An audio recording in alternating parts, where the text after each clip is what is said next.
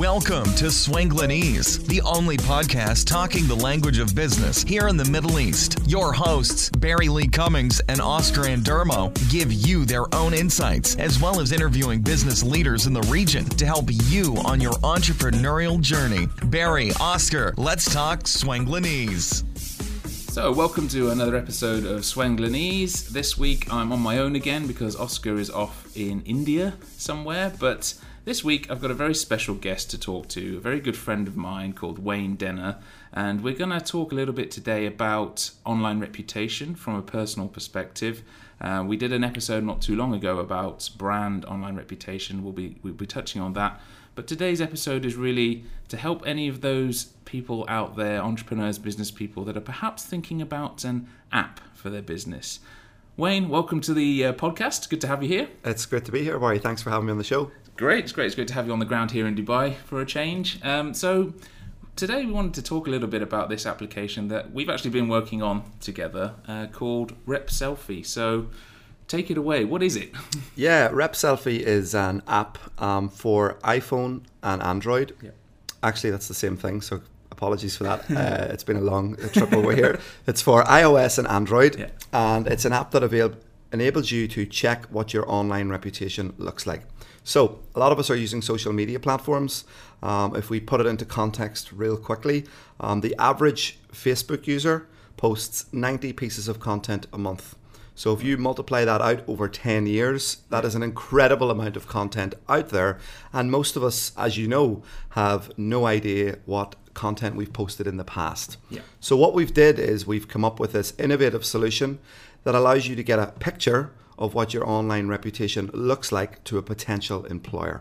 Right, great. And this is something that's been more and more in the news at the moment, is that how recruitment agencies, how companies are going through the recruitment process at this point in time, and how important and how valuable your online reputation is. Do you think that people know just how important their online reputation is today, end of October 2015? No. Your online reputation is your reputation. It's the currency for your employment right now. Three important statistics for your listeners. 93% of recruiters admit to using social media to screen applicants. 67% of those recruiters will screen out based on anything negative that they've found. And 35% of employers won't even invite you for interview if you don't have an online profile. So those are some recent statistics that kind of back up why there's a need for what we're talking about today, and also RepSelfie.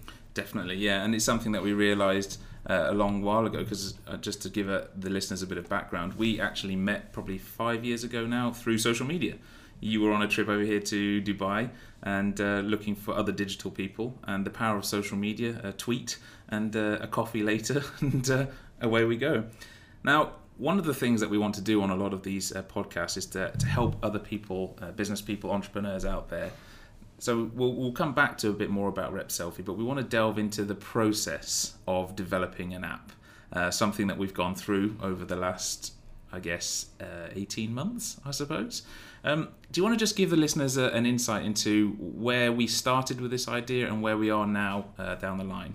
Well, I suppose, your background was a lot like mine. We were familiar with web development, web design technologies, and how that process all worked. Yeah. I assumed that whenever we would start an iPhone application process, that it would be similar. But it wasn't. It was completely different. And as a result of that, it's taken a lot longer to get it to where we've got it to right now. I think we're 65 builds in. Mm-hmm. And really it started off way back trying to find somebody to actually build the application. It wasn't just a case of going to your local web developer and saying, okay, I've got an idea for an app. I need you to build me an app. Yeah. The technologies are different. The language is different.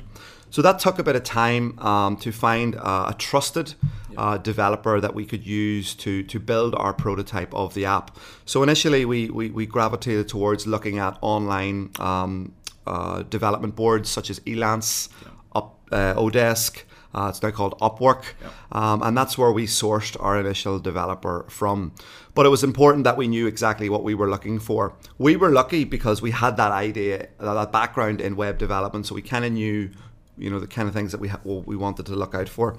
So we used those freelance boards initially, and we screened about 350 developers to start with.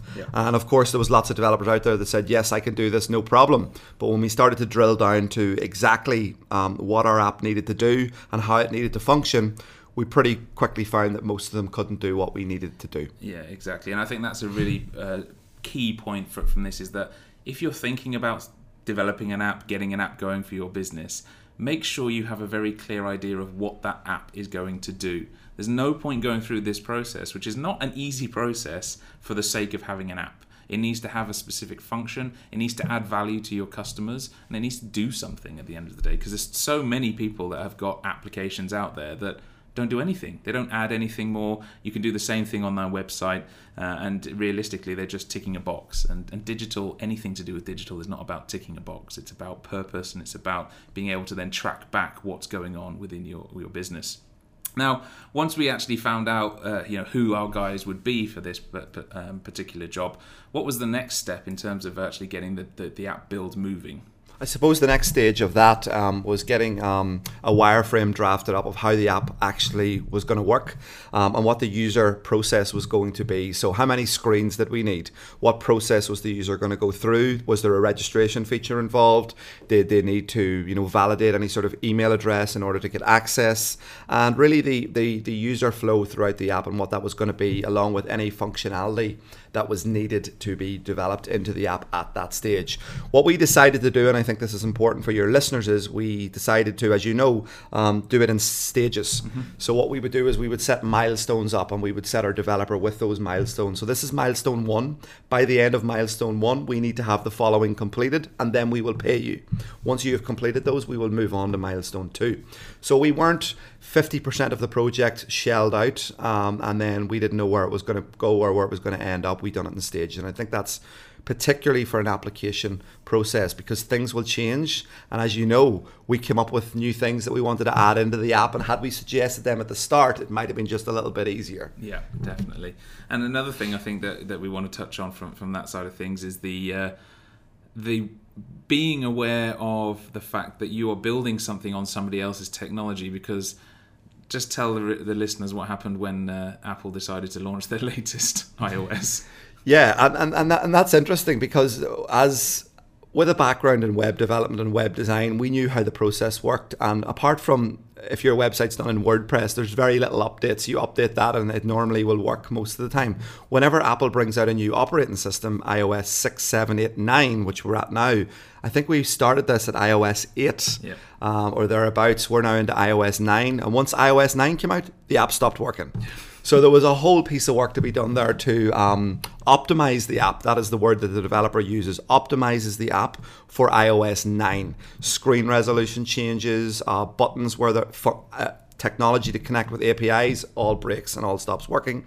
So you're back into spending more money to actually get the app working again. So be aware that there will be costs. Once you agree your budget up, have a separate budget there for fixes, for updates to technology, and you're going to spend that money on that. Yeah, definitely. And I think that's very, very good advice for anybody out there. Whatever you're budgeting for, add some more onto it, because you're going to need it. Things change all of the time. And that's the beauty of the world we live in, and the frustration of the world we live in when it comes to digital. Going back into then this idea of online reputation and what the actual app is going to do, do you want to go into a bit more detail about how we came up with the idea of helping people to take care of their online reputation? So we were delivering a lot of education in schools, and we were talking to students and graduates and parents and teachers, but mainly the student and graduate population, about some of the things that they're doing on social media. And I always kind of map this back to my own social media profile, and this is kind of what we started to think about when the idea came about. I mean, we have a lot of content out there. Everybody who uses social media, and to put it in context for myself, 43,000 tweets. That's a lot of tweets. So I couldn't tell you if they were positive, negative, or indifferent. Yep. But there is a good chance that if somebody wants to hire me for a particular job, they might just spend a bit of time looking through my online reputation, going through my Twitter account, and trying to see, is there anything potentially negative that could cause a problem for our business? So that's the thing. This is a problem not just for yourself, but your business. So if you do get a job with a global brand, or you do get a job in a public office, somebody might just want to go back through your social media accounts and see what information is out there about you and potentially use it against you. So the app enables you to aggregate all that social media content and really get a true picture of what is out there and what potentially your online reputation looks like. Perfect. Do you want to give a couple of examples of people that could perhaps have used something like this a little while ago and who've had really suffered the impact of people looking into their online reputation? Yeah, one of the most recent examples is a Spanish footballer, and he was involved in a £22 million transfer deal. About 12 hours before the transfer was about to go through, the club that he was moving to went back through his social media accounts. So this was 22 million UK pounds, a lot of money. Yeah. So what they decided to do was, let's take a look at this person's social media profile. And they found a number of tweets and a number of Facebook posts which were negative towards the club that he was about to move to. Right. And they decided to cancel the transfer deal. Right. So his online reputation cost him £22 million. Effectively. Yeah, exactly. And this is the thing. So, okay, £22 million is a lot of money, but if you're looking for a new job, if you're looking to change jobs, if you're looking to set up a company, your online reputation impacts everything that goes on around us at this point in time. Is there any other ones that spring to mind? Yeah, there's the one in the UK of Paris Brown. She got the job as the UK's first youth police commissioner at 17. She was only in the job 3 days and she was forced to resign due to tweets that she posted when she was 14. So she got the job at 17, but she posted the content at 14. It came back to haunt her at 17 and she lost the job. Now, had she been able to go back through her social media profiles and get a picture at that time, then she may have been able to just remove that content. Yeah.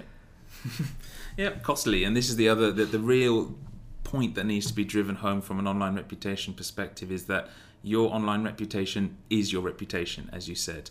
And there's been some content in the news recently about the actual monetary value associated with your online reputation, because we know as well from a recruitment process and an employment process, but we've also started to see that financial institutions are looking at our online reputation to see whether or not they want to loan us money, for example, at the end of the day. Because if your social media is full of you going out there spending all of your money all the time, then you might not be a great candidate to take out a big loan from the bank. So we can't emphasize enough how important your online reputation really is from that side of things. With that in mind, have you got any sort of top tips for people to take on board when they're thinking about their own personal online reputation? Where should somebody start when they're thinking about this? Well, I suppose the number one place they should start at is Google, and getting a picture of what information's on the search engines about them. That's a great place to start, and that will give you an indication what is out there on natural search results. Yeah. So what stuff have you posted in the past, maybe on a personal blog? What comments have you made maybe on other people's blogs or review-based websites? Have they been appropriate or have they been very negative? Yeah.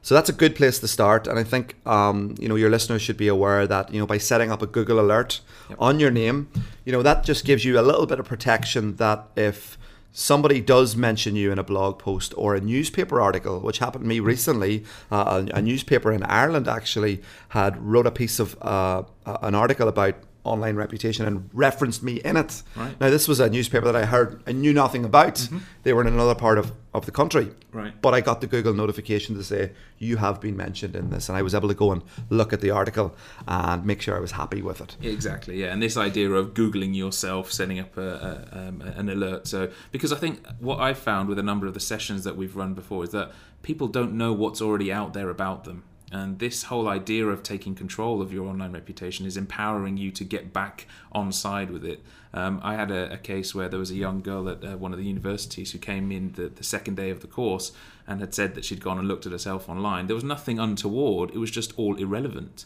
All of the content was about when she was 16 years old. She was now 21 years old, about to graduate from university. But anyone looking her up online would assume she was still at high school. So it's not always about the negative, and that's something that we want to really push forward as well. But from an individual perspective, to take control, what else would you recommend people do? Well, I would say go beyond Google. So go into Instagram and have a look. Maybe there's a great search facility within Instagram right now. A lot of social media users are using Instagram, and search out your name. So hashtag your name and find out if it groups any conversations where you were mentioned in, or pictures that you were maybe hashtagged in that you didn't know about. So you can go back through and maybe be aware that content's out there. And look at Twitter as well as a real-time search engine. What are people saying about you right now? But you're right, it's not all about the negatives.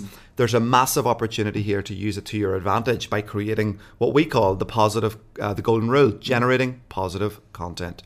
The more positive content that you push out there, the more search engine friendly you're going to be. It's a bit like content marketing, that when these recruiters that we talk about, or these customers who want to engage with your services or want to get you to work for their business, are going to find all this positive content, and they're going to see you as a thought leader, somebody they'd like to have working with them because of all this content that you've created online. Plus, if you do have something negative, it's not the end of the world.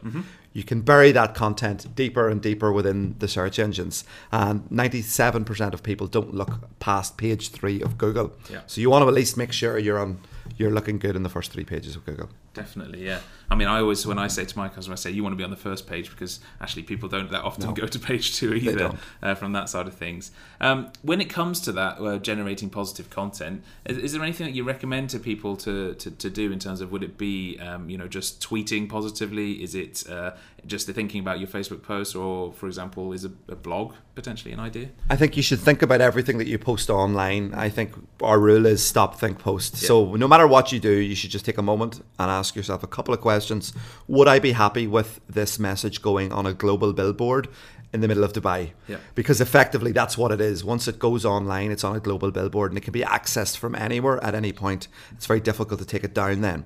So I think be aware before you post any content. That's really important. Be share aware. We talk about that with students. But also I would think about creating this positive content around building a blog around what it is you're interested in, the things that you're all about, and then start pushing content out through Twitter and out through your Facebook account and out through your Instagram accounts. The more of this positive content that you're generating, the better you're going to look in the search engines, and you're going to look more appealing to employers and also potentially university applications. 87% of US universities now admit to screening applicants for programs on courses. Yeah, absolutely. And this is the thing. It's happening already. Do you want to just tell that story about your friend with the legal firm and how that particular process went? Because I think it's really, really valuable. Really relevant to anybody who is looking to become more employable. A lot of people out there now applying for jobs. There's incredible competition, as you know, and there was, I think, 200 applicants applied for a job as a solicitor, a law practitioner, and it was narrowed down to 5 people.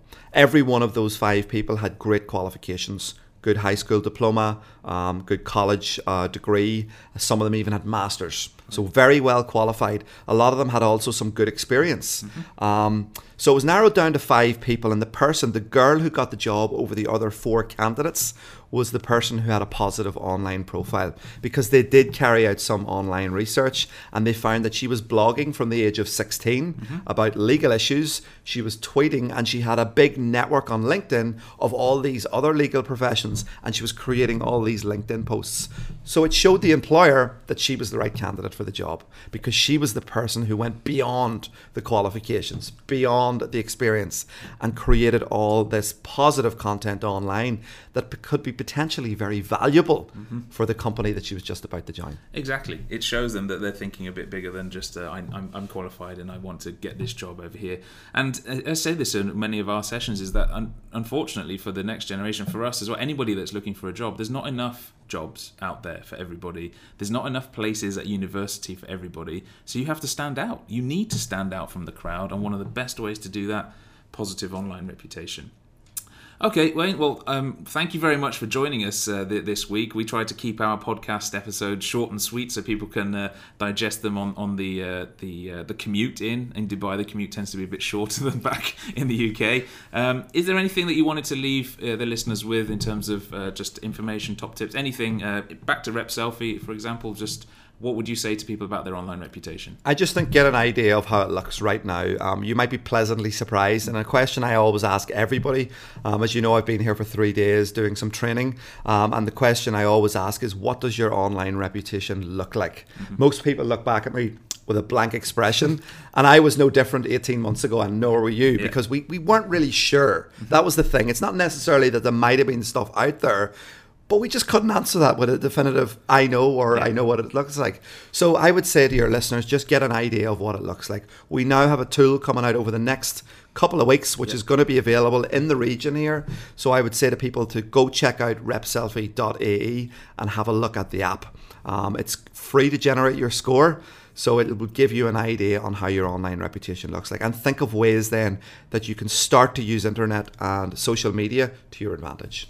Perfect. Thank you very much, Wayne. For anyone that's interested in looking at RepSelfie, jump onto Twitter at RepSelfie. We'll be looking for some beta testers in the very near future. Thanks again for your time, Wayne. Been a pleasure to have you, and a safe trip home when you go. Thank you. Thanks so much for listening to this episode of Swanglinese with your hosts, Barry Lee Cummings and Oscar Andermo. We'll catch you next time.